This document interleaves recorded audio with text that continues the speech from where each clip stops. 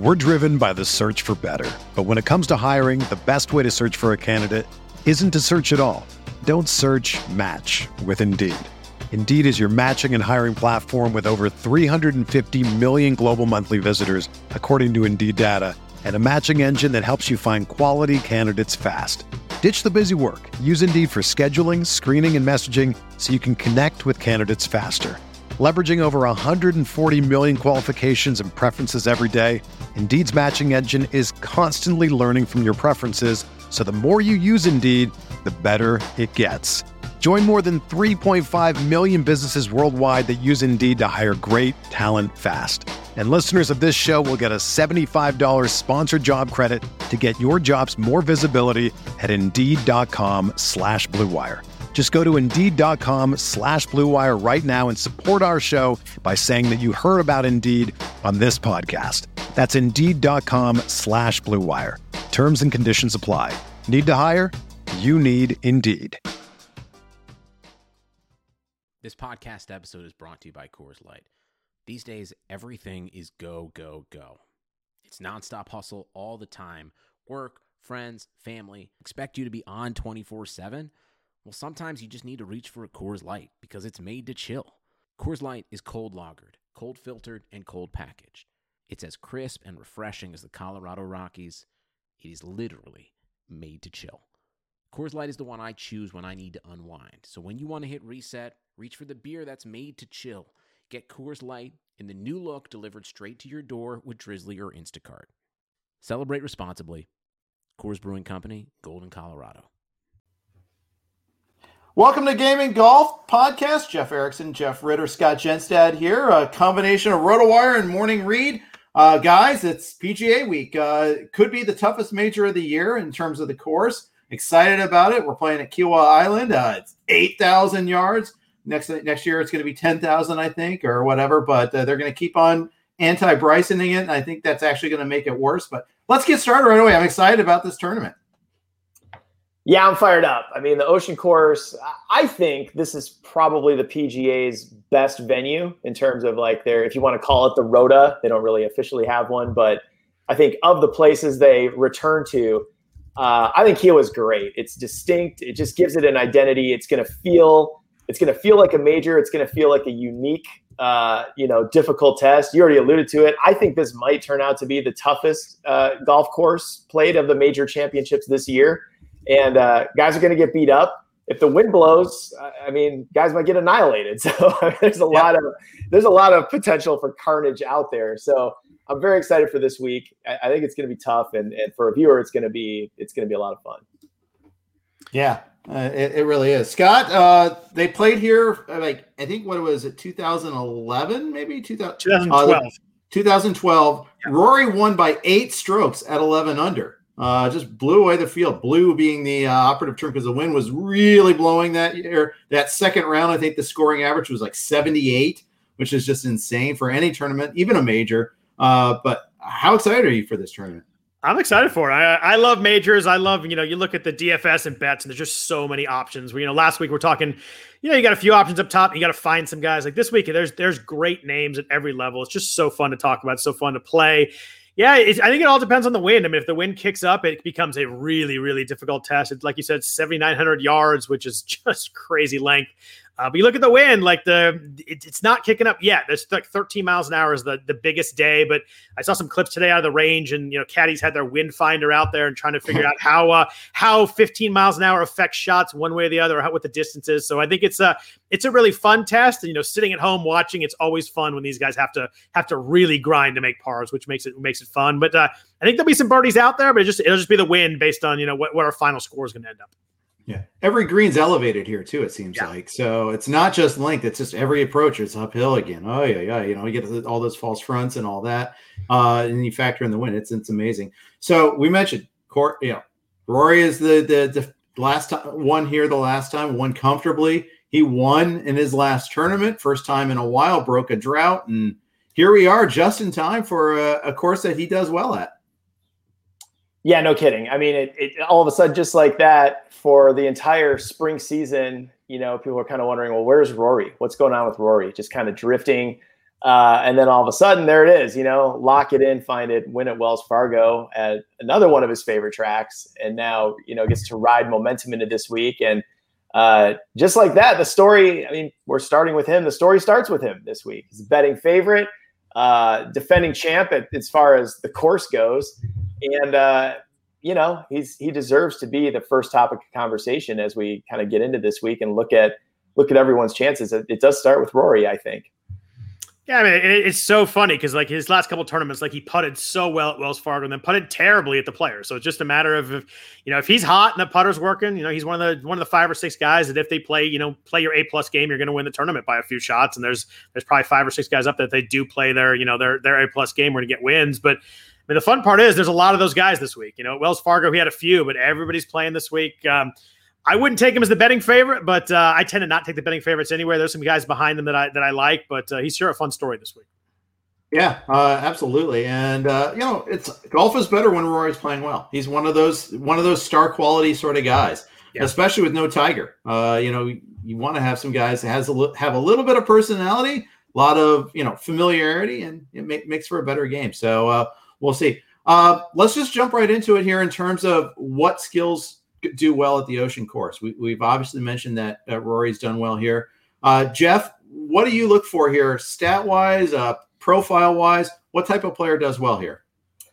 Yeah, you look at who was contending last time, maybe as a place to start. Obviously, suits Rory pretty well, and players of Rory's ilk. So, stats for me, I just went right to tee to green as the first start. If you're not getting off the tee and gaining on the field in that stat, I think you're really going to be behind the 8 ball this week at a course like this. So Omar Uresti probably just set him to the side. You look at Rory, you look at the power players who have that blend of power and control. And that's where I started as far as breaking down from a stats point of view.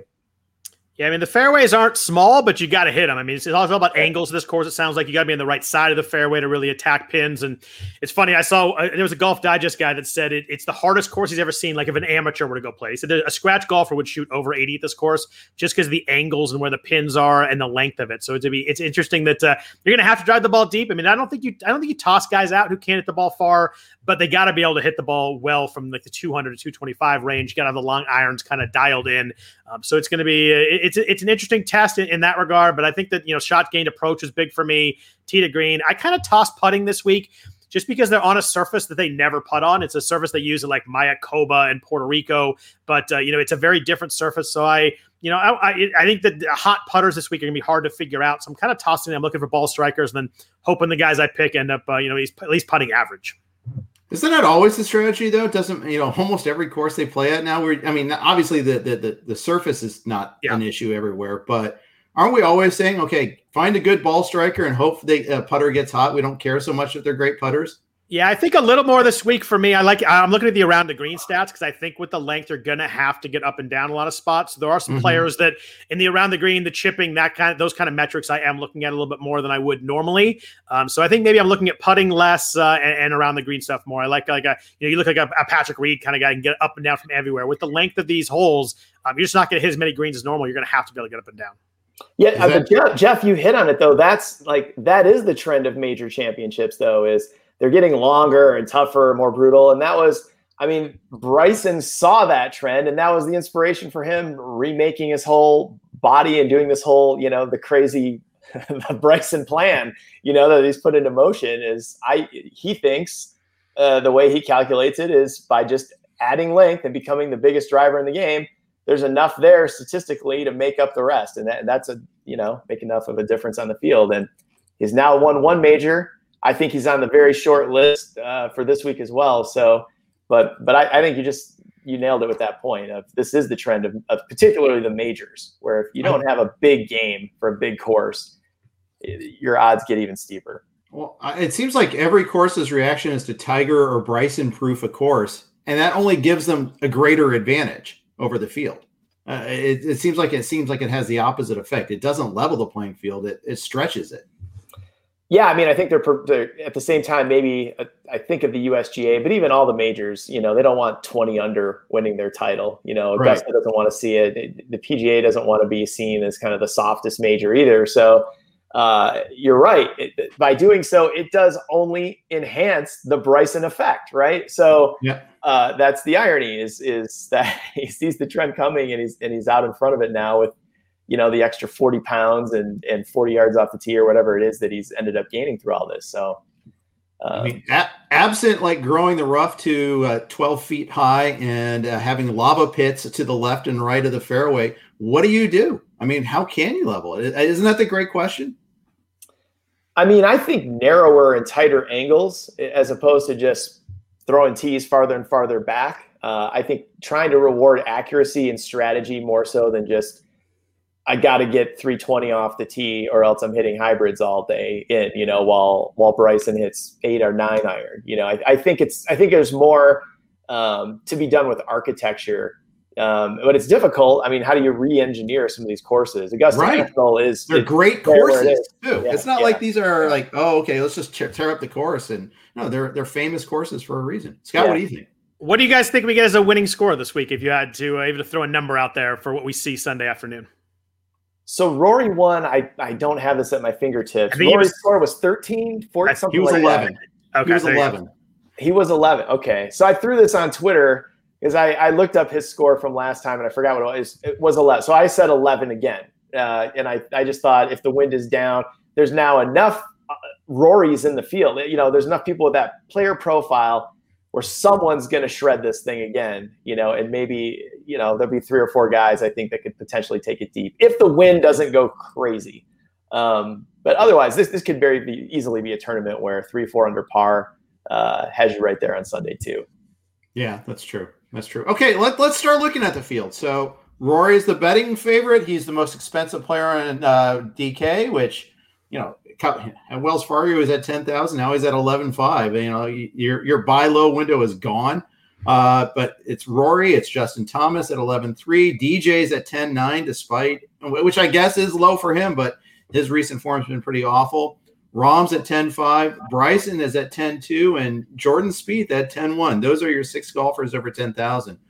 Pretty consistent, at least in terms of the structure there. What jumps out to you guys at those prices? We'll start with Scott this time. So it's tough. I mean, it's one of those weeks where there are a lot of guys in the 6s and 7s you could play. So if you wanted to get 2 guys up here and kind of jam in, you could. But there's so many 8 players in the 8s and 9s that are great names too that I'll probably end up with 1 guy up here. And since we got to kick some guys, they're all good players. My top pick in this range is actually Justin Thomas. He's 4th in the field, tee to green. He's 6th on in ball striking, 2nd in approaches. He just hasn't been putting the ball well. And if I'm going with that approach, if I want the best ball striker, or I want the guy that I just hope he can putt average. He's top 26 in 5 straight. 2 of those he lost more than 5 shots putting, so he's going to get killed with the flat stick. He won the Players in March, though. His approach game is elite the last 5 tournaments. He's just the guy that I think is hitting the ball best, and that's what I'm going to take at this course right now. It's a good pick. It's hard to believe Thomas still has 1 major. Feels like he's been elite long enough now where he's overdue. To me, Bryson is still the guy off this top tier. I just think given the profile and the fact that he's got a major championship win in a runaway, there are only so many guys that can win a major and win a major big. Justin Thomas hasn't won a major big yet, but he certainly would say he's got the game where that could happen. But, Rory locked in, obviously, has done it before. Bryson's done it before. And I just think, we didn't see it yet, last week in Texas, last couple of weeks. It just kind of been flickering, I think. But this just feels like a get right course and the right kind of fit for him. So he's on my short list. And if I'm going to grab somebody off this top tier of the DFS 10,000 and above tier, I lean Bryson first. And Rory's great, but what fun is it to take the odds on favorite? Now it feels like you can't make money on Rory, so you got to go elsewhere. So for me, it's Bryson. No talk about Jon Rahm this week, which I find interesting. His recent form isn't great. Obviously, he missed a cut, but tied for 34th last week at the Nelson. Not a great recent form for him, but used to be like, oh, this is Mr. Steady, Mr. Consistent. What's wrong with Jon Rahm? Anything? I don't think anything. I think it's just a couple of down weeks. I think that at 10-5. I'd play him over Bryson. I'd pay him over Spieth this week. If I had to pick one, I'd go JT. I would go Bryson over Rahm by a nose, and even over Spieth, who might thanks to Rory's resurgence, all of a sudden the career Grand Slam storyline drops down a tier. I'm sure if he's in contention, it's going to come up a fair amount on the weekend, but at least heading into the week, he gets to ride some really good form. This has been, as much as we're talking about the Rory rebirth, this season's also been the Spieth return too. And so here he is. He's got to also be feeling really good about his game. I don't think this is the best type of golf course for him, but we've seen that he can make up, the strokes with grit and iron play and in other ways. So I wouldn't fault anybody for taking Spieth and building their team around him as well. Every guy in the top tier, really. There's a couple I probably would fade, but Spieth certainly isn't one of them. Is there a particular ball flight that does well here? Like, is there, especially off the tee, would you prefer a player that draws the ball regularly or a person that has a little tight controlled fade? I don't know. I mean, to me, it's just, the word I think is just control, whatever that looks like for the player is just to be able for them to just stand on the tee and feel confident and just know where the ball's going. More so than the flight itself. I don't think there's enough. The course is shaped, the lay of the land, it's like a figure eight. So you're going to get whatever the wind is, you're going to get it into you, against you, every which way. So there's not really a ball flight. I think it's more just the control player. Okay. Yeah. Because sometimes like at Augusta, you're like, oh, okay, well, you don't want, some lefties are actually doing right, okay here. Yeah. But it's interesting there. Okay, let's move on to the next tier, and we start off with Collin Morikawa, who obviously has had some success in majors and won the most recent PGA out at Harding Park last year. Had that incredible drive to green on the par 4 to kind of cement it, but it kind of hides how good he was with his iron play for the rest of the tournament. How does he fit this course's profile? Very well, right? I think he's top 5 in tee to green on the season. Comes in as defending champion. Runs a little hot and cold, a little streakier than you would think for a player who's with elite ball striking profile, which really I think just comes down to putting. And so, Scott, I would agree with what he said earlier about putting, where that's if you had to take a stat to maybe de-emphasize this week, that's probably the one, because, any of these guys can get hot for a week and it doesn't really. There's no course experience. There's no Augusta, years and years of learning the subtleties. So I think Morikawa is an interesting pick, and maybe, especially for the DraftKings crowd, maybe someone that will get a little bit under selected just because it feels like, it's repeat now. Oftentimes you just kind of throw those out quickly, but I watch out for him this week. I think he's got a great profile for this course. I absolutely love Morikawa this week. I think I love the 9,000 so much. I think there's some interesting builds in DraftKings where you just start with Morikawa and you go either 2 guys in the 9s or even 3 in the 9s and get really cheap, where you kind of skip that top tier and you get a really well-balanced team. But I just think he's the best iron player in the world. He's number 1 in approach in this field over the last 36 rounds. Just strictly comes down to putting. If he putts average, like no strokes gained, I think he'll be there on Sunday afternoon at contention. 4 top 10s his last 7. Just tee to green approach numbers are so elite. I love his profile for this course. If he can just putt average, I think he's got a really good shot to win. I like him as a win bet too. I think he's 30-1 right now on DraftKings Sportsbook. He's 30-1. I love that bet. I just think you give me the guy that's hitting the ball the best in the whole world, and I'm going to take it. Indeed, I like that. I like that take. The rest of you talked about this $9,000 tier. Let's break down the rest of them here. Morikawa's at 98, Xander Schauffele 96, Brooks Koepka at 95. Hideki Matsuyama 94, Victor Hovland 93, Webb Simpson 92, Patrick Reed 91, Patrick Cantlay 9,000. You guys mentioned, I think it was Scott that mentioned you want to find some guys that can, who are good at chipping, because or maybe it might have been Jeff. I forget which one of you two mentioned that, but you're going to miss some greens here. Does that kind of hurt a guy like Victor Hovland? Go ahead, Scott. Yeah, it's funny because Hovland's hitting the ball so well, but yeah, it does hurt him a little bit. He's putted the ball. He putted really well his last couple tournaments, but around the green stuff is definitely he's gotten better at it. But that's the spot where you do worry about him a little bit. I think that he's actually gained strokes in the last couple events, but lost 5 of 6 before that. I think that Hovland and Schauffele are going to be insanely high owned this week. I think getting them in the 9s. I think a lot of people will pair one of the top guys with them and then kind of get cheap after that. I think a lot of people will pair both of them together and get cheap. You get Xander under 10,000. There's a lot of people picking him this week. There's a lot of people picking Hovland to win. I think those guys will be very high percentage for a good reason. They're both really good players. It could be the time that Hovland maybe breaks through, but you look at someone like Patrick Reed and you wonder just how low percentage you can get a guy that, plays well on tough, long courses, play well in majors, plays really well around the green. He's a very risky pick. He's not someone you want to, maybe have in your core, but if you throw him in there as a pivot to Hovland and Schauffele, you're going to get probably half the ownership and just as much win equity as you get with the other two guys.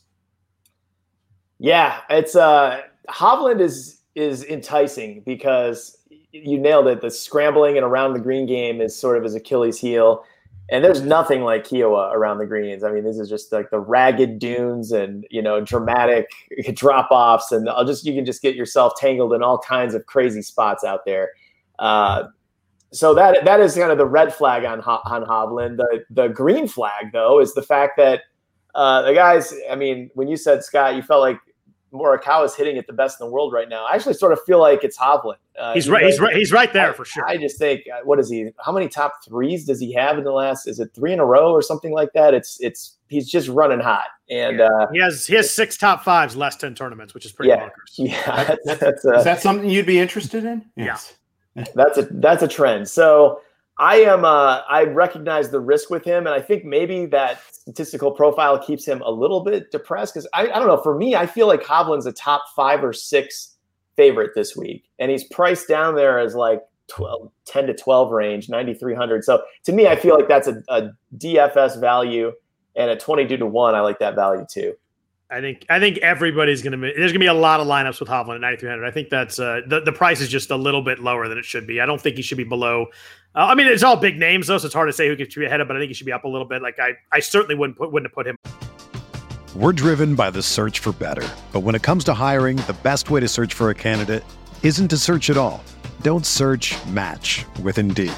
Indeed is your matching and hiring platform with over 350 million global monthly visitors, according to Indeed data, and a matching engine that helps you find quality candidates fast. Ditch the busy work. Use Indeed for scheduling, screening, and messaging so you can connect with candidates faster. Leveraging over 140 million qualifications and preferences every day, Indeed's matching engine is constantly learning from your preferences, so the more you use Indeed, the better it gets. Join more than 3.5 million businesses worldwide that use Indeed to hire great talent fast. And listeners of this show will get a $75 sponsored job credit to get your jobs more visibility at Indeed.com/Blue Wire. Just go to Indeed.com/Blue Wire right now and support our show by saying that you heard about Indeed on this podcast. That's Indeed.com/Blue Wire. Terms and conditions apply. Need to hire? You need Indeed. Behind Brooks. It's edible Koepka's a fade. I think Koepka's a fade. Same with DJ. You gotta, you can't pick them all off this top tier. And I just think I would have liked to have seen something more out of Koepka in, coming off his knee injury. He's a big game hunter, but I don't know. This doesn't seem like the kind of place you're going to go to try to find your game. You gotta have it. So, and DJ, I mean, gosh, fading DJ and Koepka in a major championship is like the recipe for failure over the last few years. But in this particular week, to me, it feels like the play. Before I move on to the 8,000s and beyond, let's take a quick break from our sponsors here. The economy is made up of real people doing real stuff, and it affects everything. Which you obviously know since you're a real person doing real stuff. Marketplace is here to help you get smart about everything beyond the what of the day's business and economic news. We dig into the how and the why with the real people driving our economy. From big tech and interest rates to small businesses and what's happening at the Fed. Marketplace breaks it all down so you don't have to. Listen to Marketplace wherever you get your podcasts. That was a very quick break. We are back. If you were live streaming with us there, just a little ad break for us, for those on the podcast end. Let's move on and move to the $8,000 tier, where I think there's going to be some more chalky players. Are they going to be as edible as Corey Connors in the Masters, or as edible as Victor Hovland seems to be here? Let's talk about that. It's not a big tier in the 8,000s. Start with Cam Smith at 8,900. I know Pat Mayo, our colleague, really loves Cam Smith this week. Will Zalatoris is at 88. Daniel Berger at 87. Tony Finau, 86. Scotty Scheffler is at 85. Matt Fitzpatrick, not Matthew, is at 84. Sungjae Im, 83. Tommy Fleetwood, 82. Justin Rose, 81. And then Tyrrell Hatton and Louis Oosthuizen at 8,000. Guys, who jumps out to you in this tier? Let's start with Jeff this time.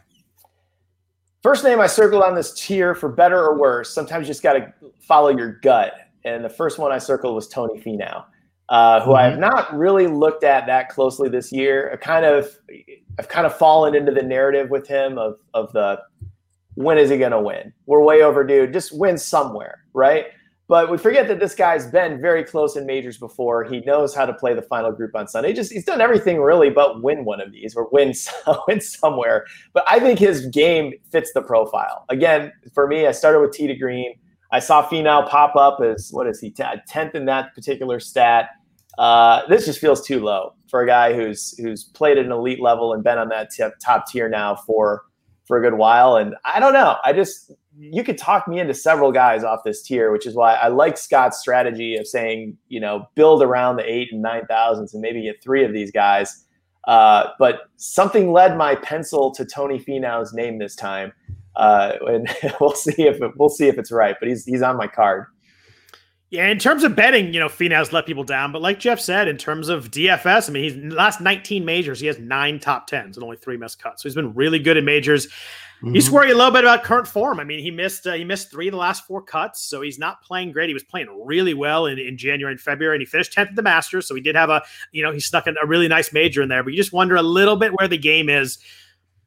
Everybody's talking about Cam Smith this week. You mentioned Pat Mayo's actually picking him to win. He's 8,900, just a ton of buzz, just an elite short game. We talked about the around the green stuff. He's maybe one of the 2 or 3 best in the world around the green. So that should help him. He's fifth in short game in this field. He's 3rd around the greens, 12th in putting.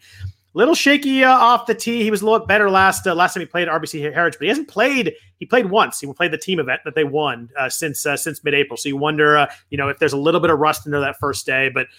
I dropped down between those 2. I like Will Zalatoris again at 8,800. I love Daniel Berger again at 8,700. I'm hoping he gets lost a little bit between the Finau and Cam Smith love. Berger's just ball strike has been elite the last couple of tournaments after a little bit of a blip there at the Masters. 5 top 10s already this season. Really good price for Berger. And, Zalatoris, he played really well at the Masters, then kind of had a little bit of a downfall, but just plays great at tough courses. When he finished 6th at the U.S. Open, 2nd in the Masters, he's 2nd to Colin Morikawa in this field in approach over the last 36 rounds, just hitting the ball great. Just seems like a really good course. I don't know if he can win it at his experience. We thought that at the Masters and he finished 2nd, but 8,800, I think he's a prime DraftKings play. Very cool. Who's a fade in this group? I kind of wanted to fade Willie Z, even though there's no statistical reason. It's more just, I think, still maybe coming off the limelight of the Masters a little bit. Hasn't done much since Augusta. And that, I've mentioned here before, and that winning a major changes a person's life, and often there's a hangover. There could be a bit of a hangover for Willie Z as well, just stepping that much into the limelight now and out of the shadow, and now he's a guy. I mean, he's a guy that's going to have probably a Wednesday press conference this week, I would guess, which was never – he's just become a more known figure in the game, and it's not a statistical reason. It's more of just your life has changed and how do you handle with the new normal. So – he might be the guy that I kind of just breezed over. I did like that Berger pick a lot, though. I wanted to come back to that. He also, that power and control game, someone who's having a really, really solid season that for DFS might be a little under-owned as people kind of drift around that name on the board.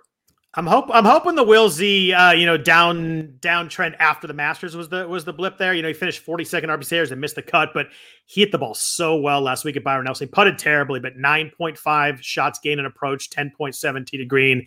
I think maybe the ball striking is back. And the last guy I want to talk about in this range, my fade, by the way, is Matthew Fitzpatrick. Lost strokes on approach 4 weeks in a row. I don't think the game is where it was maybe a couple months ago. We really liked him. I love Sungjae Im, but he's just not playing well enough for me to take him in this range too. But you look at Louis Oosthuizen. He's made 22 straight cuts in majors on U.S. soil, just really solid in majors, playing really has 3 top 12s his last 6 tournaments with no missed cuts. A lot of it's been a hot putter, though. He's number 1 in the field in short game in this field, and number 1 in putting lesser this week. So it's hard. It's hard because the putting's hot, and we don't know how he's going to putt on this surface. But he's someone at 8,000. I think could slide through and not be super popular either. I like hearing that. I like it. I like, save a little dollars too against some others in this tier. Yeah, Jeff, when you're talking about that feeling, divination led me to pick Jason Day last week, and that didn't work out so well. So I'm going to try to go by stats more this week. I think we'll see. But and I don't know. I don't trust myself any more than I did in the past. Let's move on to the your gut. Always the gut is still, never ignore it. Don't it's got to be a well-developed gut, though. You have to have a reason to have that gut. And with baseball, I can trust my gut. I don't know if I'm there yet with golf, but we'll see. The 7,000s range, guys. This is where you have the 2 guys that have played the most tournaments that have not missed a cut this season. And I know we're looking at it right now, so it's not really a trivia question, but we got Adam Scott and Joaquin Niemann at 79 and 78 respectively that have made, or they're 11 for 11 and 15 for 15 in cuts. So you're looking for some consistency. It's there. Plus, old friend Abraham Answer leads this tier at 7,900.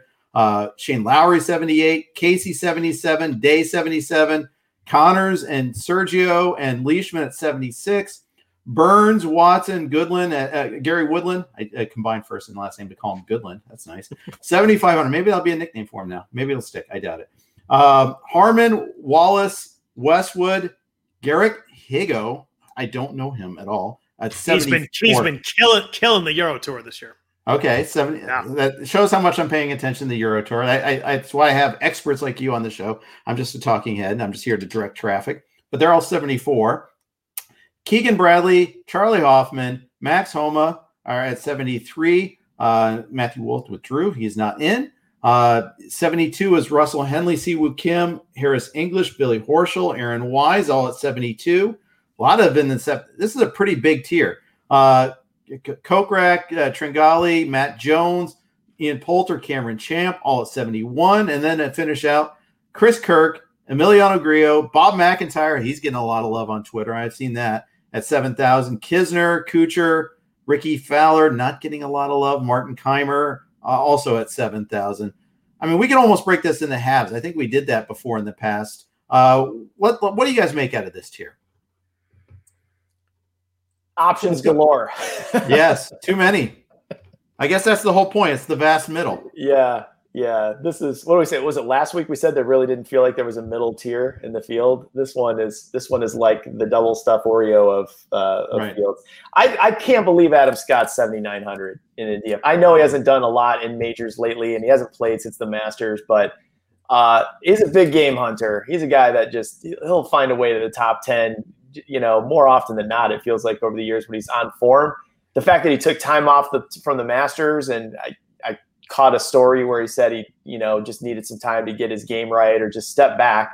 Adam Scott is no stranger to the kind of midseason breaks too. He'll just kind of come and go and play his own schedule. But I just think, I don't know, anybody who's seen Adam Scott hit a golf ball, you just can't even believe he's ever an underdog, with that swing and the way he can strike it. And I still think, even at age 40, and certainly not at his career peak, I think he's a guy that can still make you money in a DFS game. Interesting, because I am definitely no Adam Scott this week. I don't think the game is there right now. He's finished inside the top 10 0 times since February 2020. He had the 1/10th at Farmers this year, but I just don't think the game. I think the game is there to be really good. I don't think the game is there to really be a top 3 or a win right now. But he's one of those guys that you're right. He can drop the clubs and pick them up and be pretty good. But just to answer your question, Jeff, on Garrick Higo, last 4 Euro tournaments, T4 win, T8 win. So that's good, right? I said killing it. I wanted to make sure I was right with that. I knew he'd been doing really well, but he actually has been killing it. But I'm going to stick at the top half of the 7s. I mean, I think, we got to go back to Jeff's boy, Abe Answer, top 26, last 7 events. The question here is whether he can hit it far enough for it to work. I mean, he's like 120th in this field in driving distance. So you wonder if that hurts him. But I mean, he hits the ball so well. He was top 5 the last 2 weeks. His Valspar performance is all putting, but at Wells Fargo, he's striking the ball really well. Top 10 in the field in ball striking and approach last 36 rounds, just hitting it really well. We got to talk about Corey Conners too in this range, 7,600. And talk about guys hitting the ball well, but you just wonder the around the green and putting the last couple weeks where he lost strokes in both those stats the last couple weeks. So you wonder if that's going to hurt him here. Jeff mentioned earlier how difficult around the greens is at Kiawah, and I wonder there, but he's number 1 in ball striking in this field. If shots gained ball striking last 36 rounds, he's really hitting the ball well. 6th and off the tee, 3rd in approach. He struggled a lot at Wells Fargo, but it was all putting. So it just is one of those guys that if he can putt average at this price, I mean, he's just, for how well he's hitting the ball, he's way, way down the list of pricing.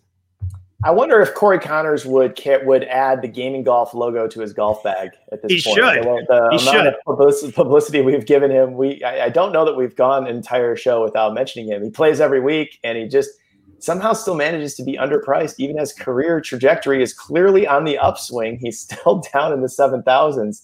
It doesn't make sense to me. I was the second guy I circled almost as a joke of, well, if Scott doesn't mention Corey Conners, I'm going to do it because he still seems like an outlier at that price. And I was thinking in my head, if Scott doesn't mention him and Ritter doesn't mention him, well, I'm going to mention him. So there you go. So Gummy Johnson is right. No, you talk about high percentage though. I got to think a lot of people just as they're scrolling down, like, oh my God, Corey Conners 600, put him in right there. So I think if it depends what you do with the rest of your team, but if you want to fade a high percentage guy here, he's definitely gonna be the highest percentage in this range. Yeah, but I mean, I fading him didn't work so well in the Masters. I'll say that it worked terribly in the Masters. He was like 6,800 and whatever he finished top 10. But yeah, I mean, if you wanted to be different, it's a way to do it. I'm going to have him on some teams for sure, though, just because I think the price is. I think he should be above maybe 8 or 10 guys that are in the 8. Kind of a little bit above. Maybe Shirley should be ahead of Tommy Fleetwood and Justin Rose and Sung Jae. Some of these guys he's playing much better than right now. It's just a name brand thing right there. But 7,600, he's very much in play. What about Neiman? We haven't talked about him at all, except for my little intro to him. Interesting. I would certainly. If you're going to fill out multiple cards, he would be tempting for me as well. But I don't know. I just quickly, it was for me, Scott Conners, and then maybe Neiman is the third pick off that tier. I like him a lot though. I mean, he's another guy. Would it be shocking to see Joaquin Neiman playing, in the final couple of groups on Sunday afternoon? It would not. If I had a crystal ball and tell me that the wind kicked up over the weekend, he'd be a really good play for me. He played really well in Hawaii in the wind. He kind of dominated that one windy day. He's made 17 straight cuts. I'm a little bit worried about the around the green stuff. He's lost strokes around the green in 3 of the last 4 tournaments that are obviously the Masters in there is not. We don't have the shots gained stuff, but a little bit worried there. But I mean, he's just a guy that I love playing every week. And 700, I think he's very playable. Again, if you want to be off the Abe Answer chalk and maybe a little different there, he's a nice pivot, just $100 cheaper. Sam Burns is the hottest golfer on the tour, second and first the last 2 weeks. 7,500 is. Can he step it up in a big field like this? For 7,500, I'd be willing to take a shot at it. Right? I think he's another good pick for a daily fantasy game. I don't know that I would place the straight ticket on him. I didn't see what his odds were. For some reason, I have him on my notes, but I didn't see. He's got to be about 60-1, I would guess. Hard to put him on the betting card for that, but I think a daily fantasy game. If the hottest golfer on tour is priced at 7,500, yeah, he is 60-1 exactly. I don't know if you can hear the storms in Texas rolling in. Can you guys hear that? We got a big one outside of my window here. I did hear something there. I was wondering if you were like descending into the bat cave, or it's just dark and cloudy there. No, it's just a really dark afternoon. I thought maybe you're putting in some new floors or something. Yeah. Oh, we didn't get a floor. I see what you did there. I see what you did there. It's funny. I wanted to ask about the floors off the top. I would just assume our viewers would want to know as well if the kitchen. Our tens of viewers will be happy to know that the home construction is done. Nice. And everything. We have some nice laminate on our floor, so it's all good. Okay. Anybody before we move on to the betting card? Anybody in the cheap seats? Who are we looking for? There's plenty of good options in the 6,000s. Anybody that you really like? We'll start with Jeff.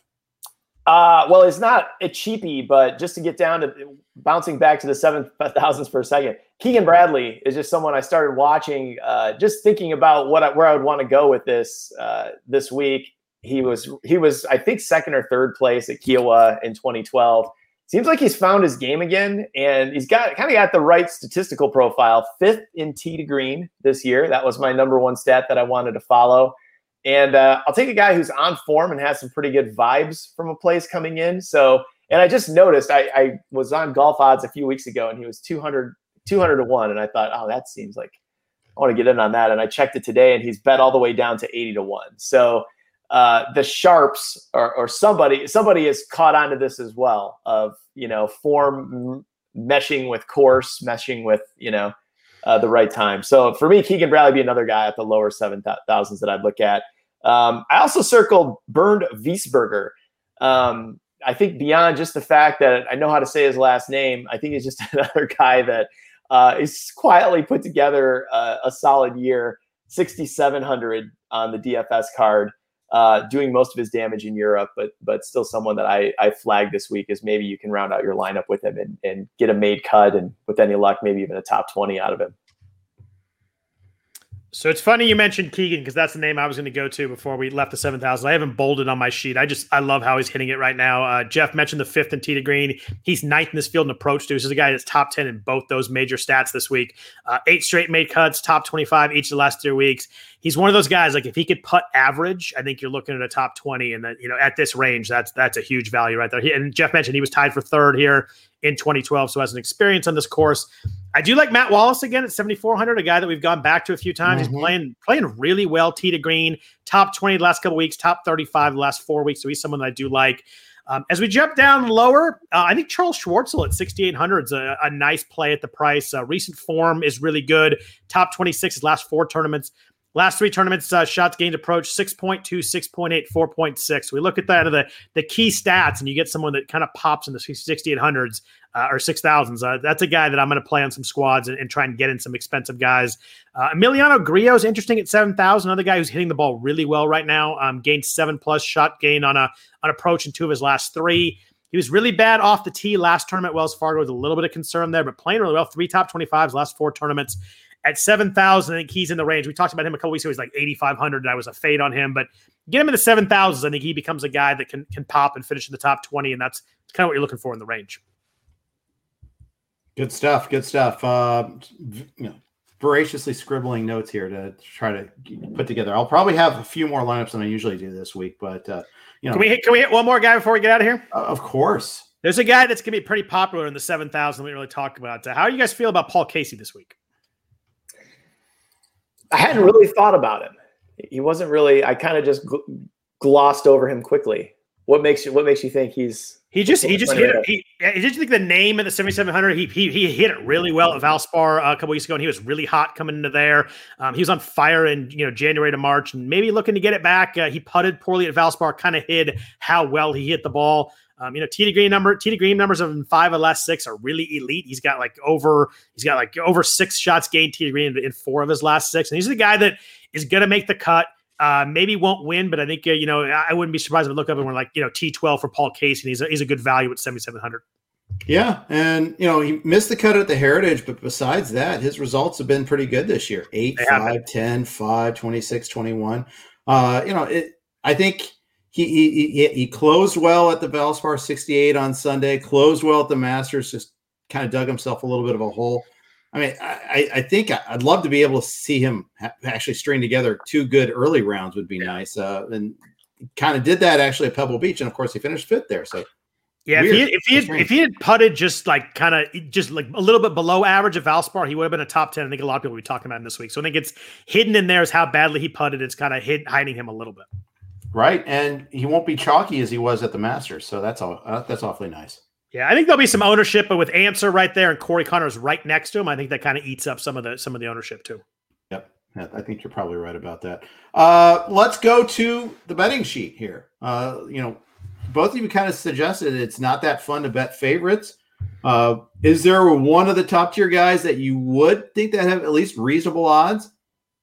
Yeah, it's either JT or Xander for me in the top tier. I think I'm gonna go JT. He's 14.5 to 1 right now. I like the price over the Rory, whatever he is, 9 or 11 to 1. I think of the top tier, I'm only gonna take one of them because I want to play some middle guys. I'm gonna have a couple guys in the 30s, a couple guys later, but JT's gonna be my bet at the top at 14.5 to 1. I would go Bryson, who I pulled at 16 to 1 off golf odds. Are you using DraftKings odds? I guess. Yeah, it's the same. He's 16 to 1 still. Also. Okay. Yeah. What is Patrick Reed? I had him on my card and I forgot. 35 to 1 on DraftKings Sportsbook right now. Ooh, that's tempting. Hovland 22 to 1 would immediate play for me for the reason we talked about before. Finau 40 to 1, and then it's hard to go back to Keegan now that he's down to 80 to 1. He was going to be my favorite 200 to 1 bet of all time if he had stayed there. But I think, I don't know, for Corey Connors, 60 to 1. 2 mentions of Corey Connors this week. So now we should be on his golf bag and maybe on his driver cover at this point. But Corey Connors even is tempting too, all the way down to 60 to 1. So I don't know. I don't see a lot of like 100 to 1, 200 to 1. Adam Scott's 100 to 1. I don't think Adam Scott is going to win this week, but I think he could very sneakily, finish 12th. I probably stay in the upper tier for just picking the straight ticket. Yeah, I open up my ticket a little bit on majors. I admit that maybe not the smartest thing always, but I bet a few more guys. So I'm gonna have JT. I'm going to have Daniel Berger and Colin Morikawa at 30 to 1. You give me Colin Morikawa at 30 to 1 in any tournament, I'm going to bet that every time. And it's worked really well. I've hit him on his last 2 winners, the PGA and then whatever event he won earlier this year at pretty good odds. And then in the middle, I like Will Zalatoris at 55. I know it's tough to, win as a young guy like that, but 55 to 1, I think is a good price. Keegan and Corey Connors at 70 to 1 are both guys I'm going to have a few bucks on. And then as we drop way down the end, there's one guy, Charles Schwartzel, 110 to 1. I think it's worth a couple of bucks. And he's a guy down here that could win, which is all you want. I mean, it's a long shot for a reason. But as you get the names down here, it's hard to see guys winning rather than just competing. And I think Charles is a guy that, if things break right, maybe the weather gets a little dicey, he could win this as in there. So 110 to 1, a couple bucks on him. But JT, Berger, and Morikawa are my 3 faves and among like guys under 35 to 1. Very good. Very good. Any parting words you want to discuss? Like any, for instance, any one and done picks, anything else, any other fades, anything else, any other parting shots? Jeff, you go first. I used my one and done last week on Bryson. I would be very tempted to use it here, but I sort of found myself thinking about, I came down to either Hovland, who might be the worst chipper among the elite players, and Patrick Reed, who might be the best, but lacks in other areas. And I'm going to go with Hovland as my one and done over Patrick Reed. But I'm very much looking forward to this week. The PGA, this is about as good, I think, as a PGA can get. I think coming in, I'm really excited for this, and the venue. It's really going to be a fun time, I think, to watch this. Would be not fun at all to play it. But a great spectating week for sure. Well, I think if I have unlimited golf balls, I think it would be a blast to play it. Just to I played it once, and it was just total carnage. And we played it from like 6,600 yards probably, and it was a bloodbath. Like played it with a group of guys. We're all like 12 to 18 handicaps. I don't think anybody broke 100, and this was like in March and 3 years ago, and it was just like, get me out of here. This place is just just tough golf course. Jeff, before I go with my one and done, give me yours because I'm going to forget to ask if I go first. Oh, okay. I like to be just a talking head and just do that. I'm making you pick. Gotta have picks. I'm going to go super chalky and say Rory. I have Justin Thomas available, and I'm behind in one and done this year. Last year I was really good. This year I'm struggling. So I'm gonna go JT with the big, gigantic, major purse this week. I think JT gets it done this week. I think he wins. I think he wins by a couple shots. And the fun thing about this course is 17 and 18. 18 is the second hardest hole in the course. 17 is the 6th hardest hole in the course. So if you got a 2-shot lead coming to 17 18, that is no sure thing. I think we're going to see some fun action on 17. I think it's going to be a really fun close. It's a par 4 18th, second hardest hole. I think it's going to be a lot of fun on 18. Anybody with a couple shots could win it to coming down the stretch.